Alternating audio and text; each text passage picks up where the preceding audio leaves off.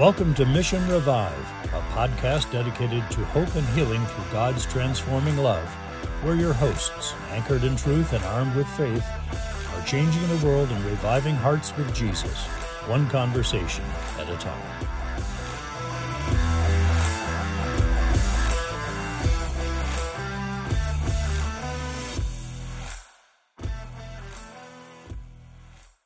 Hi, welcome to this episode of the Mission Revive podcast. I'm Bob Newberry, and I'm a board member of Revive Hope and Healing Ministries, a collection of Catholic apostolates impelled by the Holy Spirit. My partner for today's podcast is Ann Costa, founder and executive director of Revive Hope and Healing Ministries.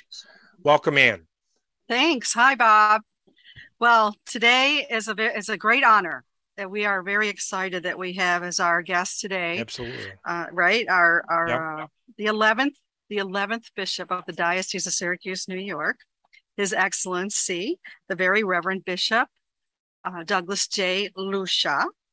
Our bishop was ordained in 1989 and served in the Ogdensburg Diocese, which is just north of here in northern New York.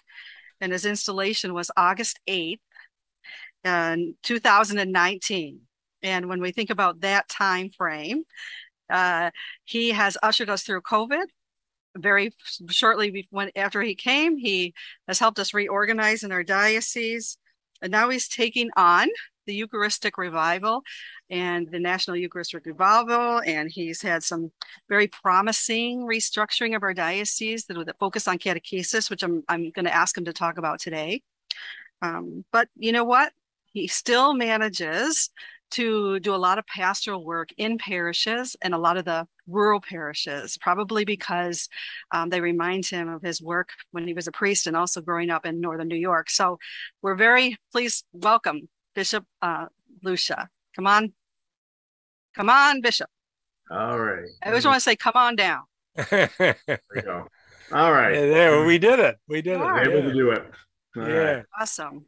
Thank you so much, Bishop, for joining us. You know, I'm tempted, but I won't ask you if you've ever had a pizza at Josie's Pizzeria in downtown Canton. Oh, absolutely. But I'm not going to ask you that. I'm not going to ask you that question here.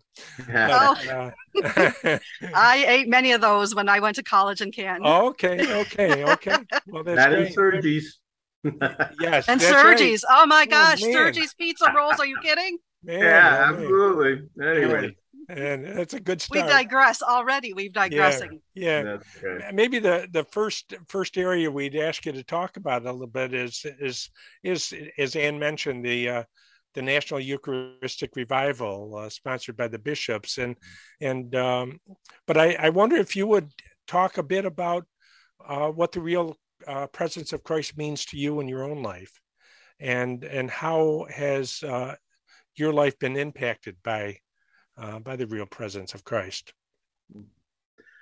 Well, for me, the real presence is the reason I'm Catholic. I mean, that to me is part and parcel of the depth of my Catholic faith. And it's interesting for me that one of my earliest memories is my first communion day. I mean, I remember, but my first communion day sticks with me even to this day. I just thought that was the most beautiful moment. And when the Lord came, and it also happened to be on that day we had May crowning. But I just remember well, I almost hate to say it, but almost like 52 years later, I can really remember that moment quite vividly. And I can remember not only that, but just going to Sunday Mass with my parents made such an impression on me. And I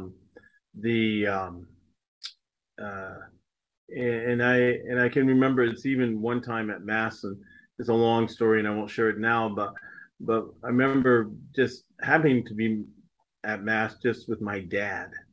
And it was, we always went to the 8:00 Mass. That Sunday, for a particular reason, we had to go to the 10:00, at least he and I did. And I remember sitting at that Mass, and in those days, that was the high Mass, the sung Mass. And I just remember saying to my dad, I want to be like Father Howard. But it was very much, it was all centered in on the Eucharist. And as I, even in my teenage years, the parish I belonged to had Eucharistic adoration on a regular basis. So that became for me a privileged time, where I was able to just really connect with the Lord. And so for me, the real presence of Christ in the Eucharist, first of all, the great consolation it brings to the individual, but for me also, it's really at the heart of my mission as a disciple, that I'm called to be not just that living gospel for all people to hear, but one of the lines I've often reflected upon is, in fact, it sort of vied for my motto, but one of my other favorite lines in sacred scripture is the word became flesh. The word became flesh. And so for me, how is Christ really present in all that I do and all that I say? And yet the only way that can happen is by my being nourished in the Holy Eucharist. And Yeah. so and so for me, that real presence has been something that has been part and parcel of my life, really, right, for all these years. So as you undertake for the Diocese of Syracuse this revival, it's obviously very meaningful to you. What's your view of what's going to unfold in the diocese under the umbrella of this effort? Yeah. Well, the first thing I think is needed is catechesis. You know, I think we have to remember, first of all, what a gift we have in the Eucharist and what it really means to us. And so I think for me, that's the first thing is this whole effort of catechesis. And that's why even now, and we're going to talk about it in a minute, but the whole, why we're reforming our whole approach to catechesis, because really central to it will be the Eucharist. Central to it will be families coming together for the Sunday Eucharist, but also at that Eucharist, how are they fed? How are they fed by word and sacrament? So that's one area. Another area of that coming from the Eucharistic revival is just giving people opportunity to pray before our Lord in the Blessed Sacrament. So that's why I really want to encourage throughout the diocese that there be regular holy hours. I mean, I guess in my heart of hearts, I wish there was an adoration chapel in every parish of the diocese. Okay, that's been said. The gauntlet has been set. Okay, that is the bar. All right. No, it really for me it is the bar in one sense, yes. Because can you imagine what it would be like if in every parish, 24 hours a day, you had parishioners? And I said this last night actually at a confirmation, that at a parish that does have an adoration chapel. Mm-hmm. And one of my challenges to the young people was, there were 54 of them confirmed last night. I said, can you imagine if the 54 of you went to the adoration chapel at least once a week here? What a powerhouse of prayer you would be. And so for me, that's what we need to tap into again. I think so many people just throw up their hands and say, well, what can we do? What can we do? And for me, it really, and even I have to be reminded of that too. I mean, I get it. We get on that treadmill sometimes and everything, but I often remember a sign I was given, and I was telling folks about it this weekend in my homily, but I was given a sign that says, a day hemmed in prayer seldom unravels. So if we seem to be unraveling, I think the first thing we have to ask is, where's prayer? And if we're asking where is prayer, we're going to have to ask where is Jesus. And for me, when we ask where is Jesus, it's where is the Eucharist. It's all connected, isn't it? It Yeah. just is. It makes perfect sense that we would draw every from him.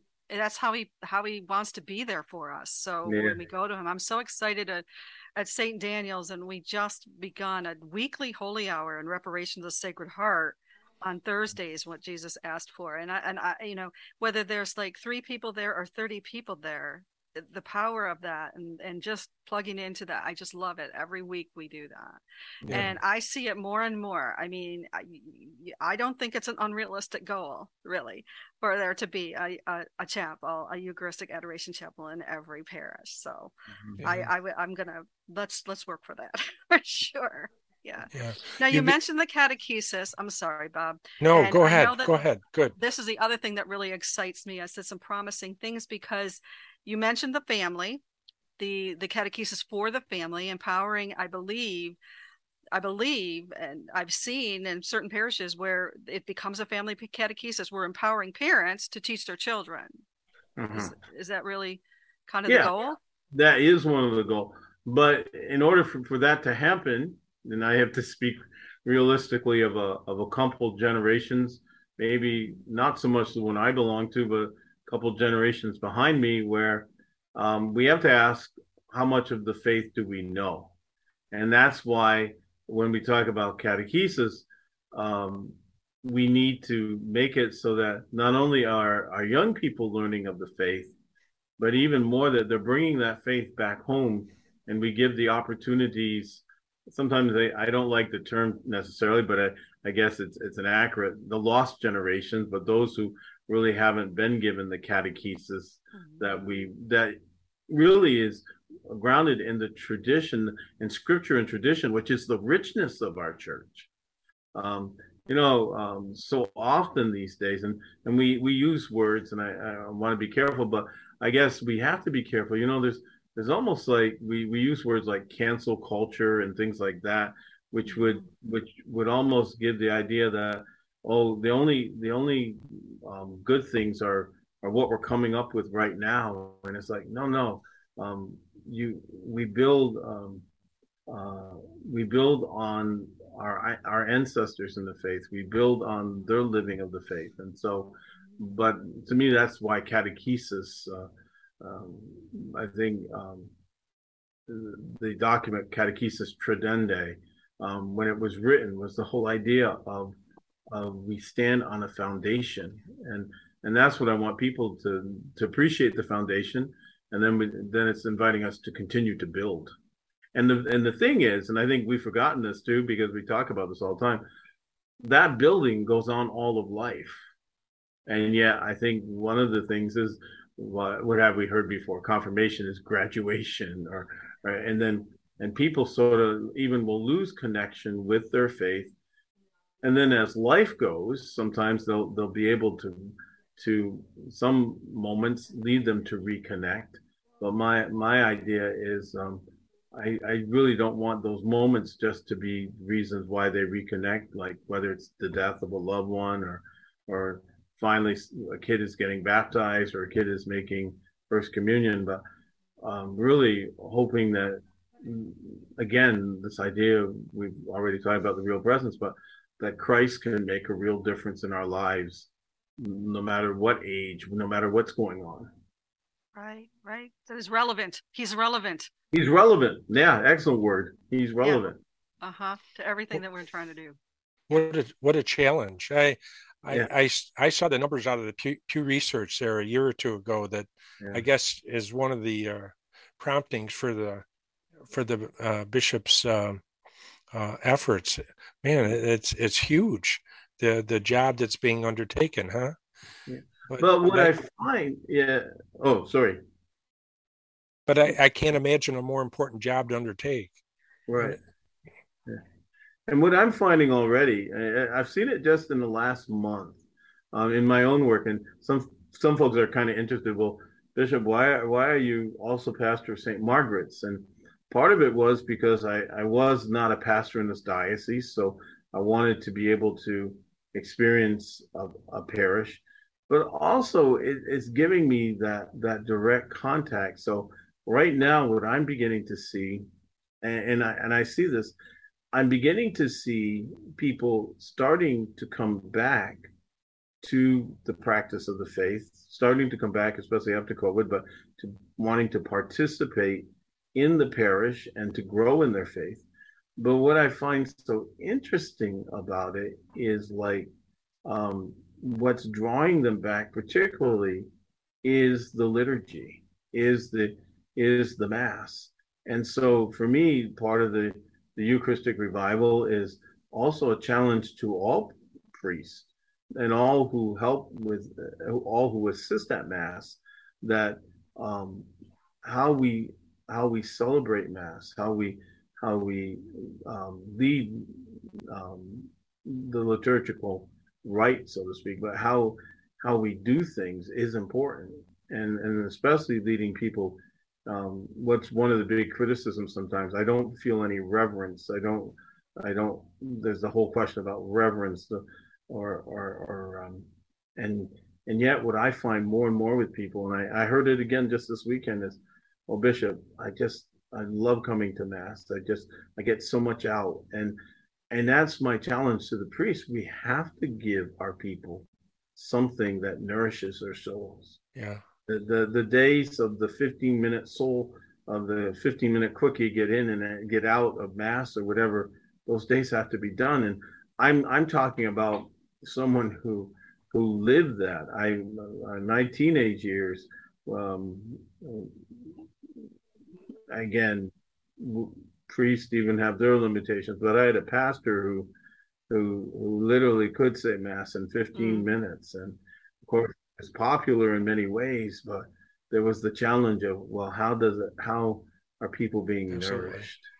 I know one of my friends said this about a priest in our diocese when we were, she said, I love the way Father prays the mass. Praise the mass, exactly. Praise the mass. Every word is potent. Mm-hmm. And she's just, and I go to that parish, and it's the same. That's how it feels. It's like, this is not a run of the mill thing we're doing here. It really, he prays it with such, reverence. You feel like you're a part of something way bigger than yourself, which is actually the truth. That's it. That is. Yeah. I mean, the altar, as often I'm reminded, is where heaven meets earth. Yes. Yeah. And I'm glad to hear that you're seeing that people are coming back for that. Yes. And like I say, it's been heartening to me to hear, like I say, and again, the way I hear it now is, well, I heard it when I've been doing some fall confirmations, but I've just heard it even at St. Margaret's, which is, and I can see that, and a big part of it, and again, that's where catechesis comes in, is the preaching of the word. And people just don't want things that make them feel good, but they really want to understand what the word is about. Yeah. Just like the readings this weekend. I mean, the readings this weekend, at first they're like, oh, what meaning do they have for our lives? But you start breaking them open, and it's like, oh, that's what it means. Yeah. I was particularly taken, I attend church most often at St. Agatha's in Canastota. You've been there, Bishop, and right. And I appreciate that. But Father Chris, it was just a wonderful teaching homily as he talked about his own difficulty and getting a handle on the gospel message from Sunday, and it was wonderful. But it was very much of a teaching time, and I think people value that and appreciate it. Yeah. Well, that's great. Bishop, I wanted to maybe take a turn a little bit in a slightly different direction. Sure. I know when I heard through the grapevine that from your listening sessions around the diocese, that one of the concerns that kept bubbling up was mental health concerns of lay people. And I wondered, what were you hearing, and what are your thoughts about that? Well, again, what I was hearing is with the pressures of the day, and particularly how people are struggling. And for me, it was an awareness. Like, I think we sometimes forget, especially with the pandemic and everything, but everything that's been going on. And so I think there can be a tendency to sort of, well, yeah, people are struggling. And so, first of all, I was just appreciative that people would talk about the struggles, but I was also appreciative in the sense that they really wanted to see how the church could help, that the church not forget to be present to people where they're at, and it makes me think of, particularly because I often think about how people can very much suffer in silence, and like feel that there's no one they can turn to. And so I guess in this particular area, it's like, and I don't have the answer right now, but what it's given me pause for and given me reflection to is how can we reach out? How can we reach out to help people? I mean, I can honestly say, just it was last week, somebody stopped me and they said, they actually said to me, Bishop, I really need some counseling, and I really wish I could go to somebody Catholic. Do you know of anybody? And I said, I wish I really did, but I'm not as familiar as I would like to be. And um, but I gave the person, in fact, what I did suggest is, why don't you call Catholic Charities? And Catholic Charities can, and then I forgot now that we're talking, Ann, right here. You know, I'm going to be scolded here, but I'm being humbled here right now. You're among friends, yeah. But at the same time, it was good to hear that, and that's why I'm encouraged by it. That but for the church, and I think that's what sometimes priests are scared by that. And I think, again, and like I said, you guys are reminding me this morning. It's like, we do have those resources. It's just trying to remember them. Right. So we'll make sure that we get them in front of you, Bishop, too. And what we're talking about is the fact that on our website, we do have vetted, authentic Catholic counselors profiles up on our website, as well as Bob is someone who goes out to a parish. Sacred Heart Parish in Cicero is available to do counseling. The parish priest arranged for that to occur. So few and far between, but they are there. And I am so encouraged that people are coming to you. They're asking for it. Yeah. Okay. Because that is the first step. That's a huge first step. And we'll make sure that we get the information out there. Oh, I think that's a great. Yeah. Because I've heard it, and again, wanting to respect, but now that we're talking about it, like even in the sacrament of penance, people they want to come for the healing of the sacrament, but they're also looking, is there any direction you can give me? Yeah. And I'm struck also, and the work I do, I'm struck by the value that the layperson places on their Catholicism. Yes. You know, they see a difference between a Catholic practitioner and a secular practitioner. Right. And that's important. That's an important distinction for them. Yeah. Okay. Well, we're going to continue to build on that as well, hopefully. Yeah. I maybe a last question that I would pose for you, Bishop, is you've been tremendously helpful to Revive in so many ways since our founding, and I'm wondering what your, and thank you very much for that. I'm wondering what your view is of Catholic ministries like Revive in the mission of the church. Mm-hmm. Well, it's interesting, when I was a baby bishop, really at that time, not that I'm much older, but about 3 years ago, when I was only ordained a bishop about 3 months, when I did my first ad limina visit, which is a visit a bishop makes to Rome, to the Holy See, about every 5-6 years, and to give a report of the diocese. But I remember in one of the meetings, the whole idea of associations of the faithful came up, and they were very much. I remember I remember the question being raised, and well, I think I was the one who raised the question. I said, how do we handle like people who want to begin associations, or they have associations, they want to be and I remember the response given was really, Bishop, you need to walk with them. You need to walk with them. You need to get to know them. You need to be and just be present. But I was so encouraged by that, in the sense of really the invitation given to us was to really to get to know them, but also in getting to know them, I was very uplifted by the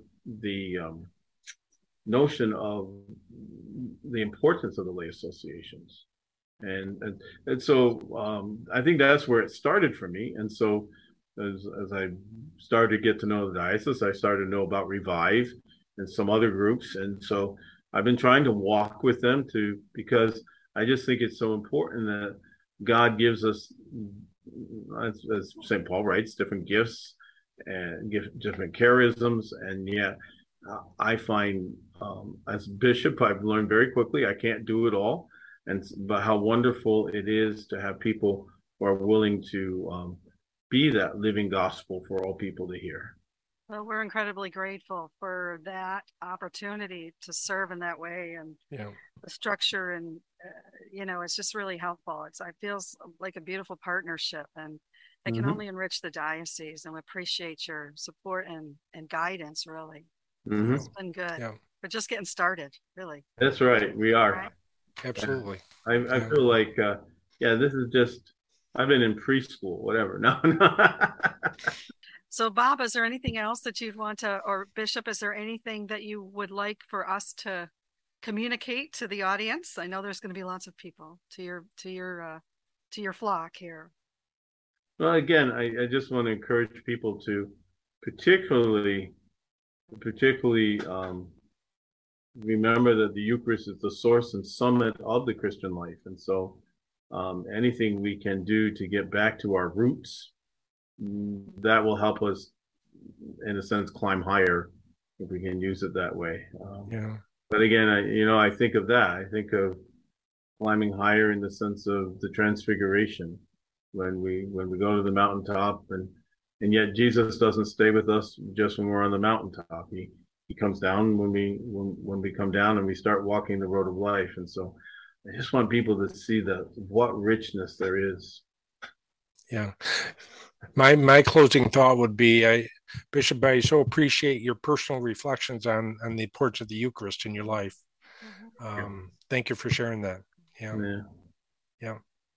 Could you give us a blessing as we close? Sure. Okay.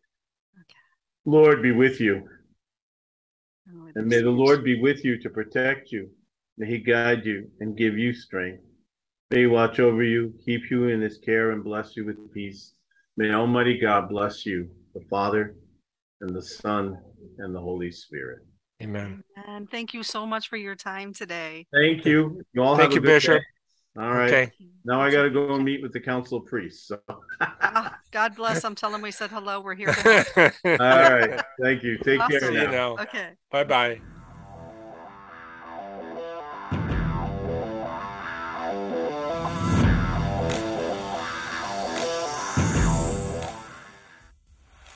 We are grateful that you joined us today for another episode of the Mission Revive podcast. We humbly ask for your prayers as we continue in the mission entrusted to us to evangelize and revive hearts with Jesus. We would also ask that you prayerfully consider becoming a sponsor of this podcast or making a financial contribution to support this growing ministry. You can do this by visiting our website at revivehopeandhealing.com or through our Revive Hope and Healing Ministries patron page. We cannot do this without you. Thank you.